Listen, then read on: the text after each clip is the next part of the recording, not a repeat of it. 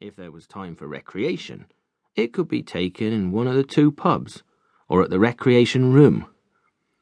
Our grandparents, too, would have felt at home in our world of paraffin lamps and candles, earth closets and chamber pots. Only the most progressive had septic tanks. Dumb wells, the villagers called them, for WCs and baths, or, like Mr. Cambridge's son, an engine and dynamo to light the house with electricity. For most people, the village was their world, but Ashton was so unimportant to the world outside that it did not even have its own vicar or policeman.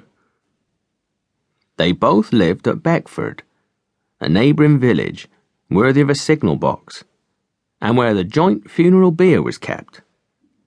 If anyone was a bit above himself, people would say, "Thee has been to Beckford."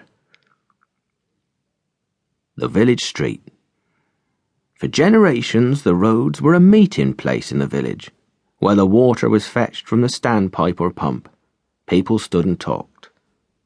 In the early 1920s, there were about 3 cars in our village, and the only goods traffic, not horse-drawn, was the DCI yeast van on its way to Mr. Stallard the baker, and the Brookbond T Trojan chain-drive van going to Mrs. Collins' shop. Little did I think that 50 years later I'd be looking both ways twice before crossing the road. In those days I saw a busy road not of motor traffic, but people, animals, to and fro from morning until night. The cows came up from Tunflun, 10 furlongs field, in the early light in spring. They followed a hurricane lamp in the dark winter before dawn. Horses walked nose to tail, haltered on the way to the stable and breakfast.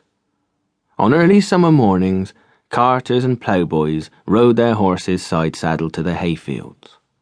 The men, breeched, gaitered and hobnail shod, all left home at 6:45, often carrying with them their lunch in a straw-frail basket, their tea cans, and the day labourers their spades, billocks, shuppicks, pitchforks, hoes and the simple tackle they required for the day's work.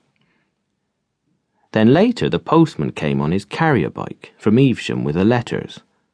The baker's cart stopped and the baker attached the reins to a hook in the front of his covered cab. Ladies on sit-up-and-beg cycles with dress guards rode to and from the shop, the baker and the post office. I watched with delight as I stood by the pub wall with Frank Davis to see Jasper Hill mount his polished rally bike by scooting along with one foot on the rear hubstep until he got up enough speed to vault onto the saddle. To walk the road to school in an ordinary way was unusual. The village boys and girls bowled their hoops made from drill wheels, whipped their tops, leapfrogged or walked on stilts made from the ash coppice. Everyone's hens fetched their grit from the road. Goats were tethered on the grassy banks and outside the houses.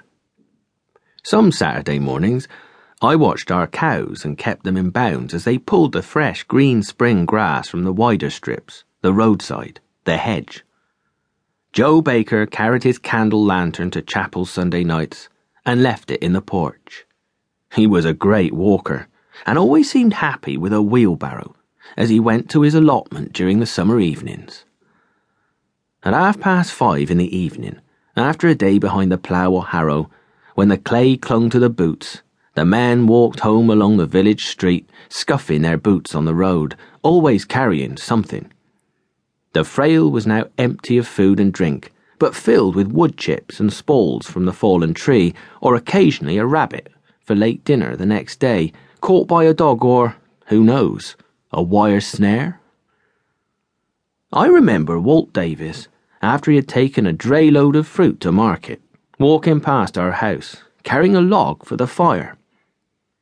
The green fields were a good place to be in summer, but even then the hard road to the cottage door and tea time was a happy place.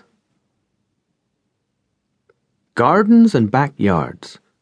In summer-time after tea, everybody was busy in the vegetable garden among the potatoes, the beans and the cabbages. The more ambitious grew onions of enormous size for the local shows.